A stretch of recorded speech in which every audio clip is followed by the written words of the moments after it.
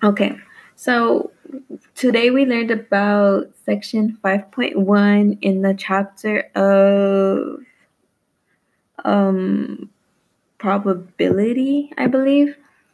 And this specific section is called sample spaces and probability. So I'm gonna start off by explaining how to find the number of outcomes in a sample space.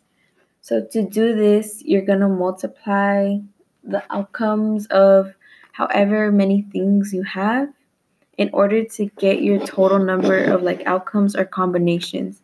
So like let's say you have a coin and you have a six-sided dice and you want to figure out the number of combinations or the number of outcomes that you can have from doing both of these at the same time. And since the coin has two outcomes and then the dice has six outcomes, you're just going to multiply 2 times 6, which is equal to 12, meaning that you'll have 12 outcomes from flipping the coin and rolling the dice at the same time. And there's two ways to kind of explain this. The first is theoretical probability, and it's like the logic behind the outcome. So, like, let's say that you have like a little spinner with 4 different colors on it, and your probability of getting one certain color, like let's say there's red, yellow, blue, green, your chances of getting red are 1 over 4 or 25%. Because the 1 over 4 means that the 1 on top is the red color that you want to get, so that's your success chance. And then on the bottom which is the 4, is the total number of outcomes.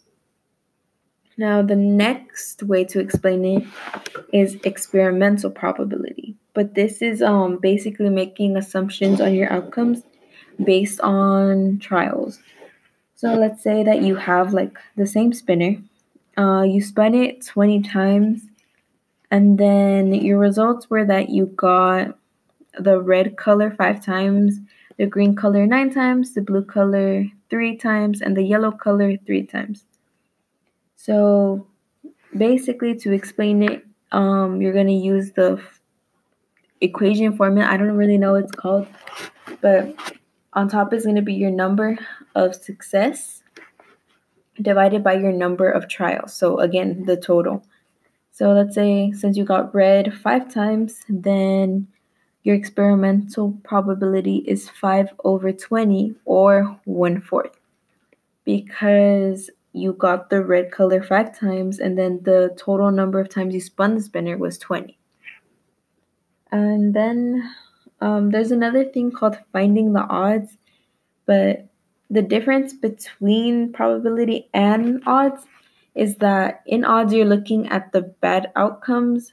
So basically your number of success over your chances of failure, instead of it being like your chances of success over the total. And then I also learned that you can basically use probability like when you're gambling in a casino or like when you're making a bet. So like that way you know like, oh, should I do this because like I have a high chance of winning, or I shouldn't do this because I have like a really low chance of winning. Anyways, yeah, that's it. So adios.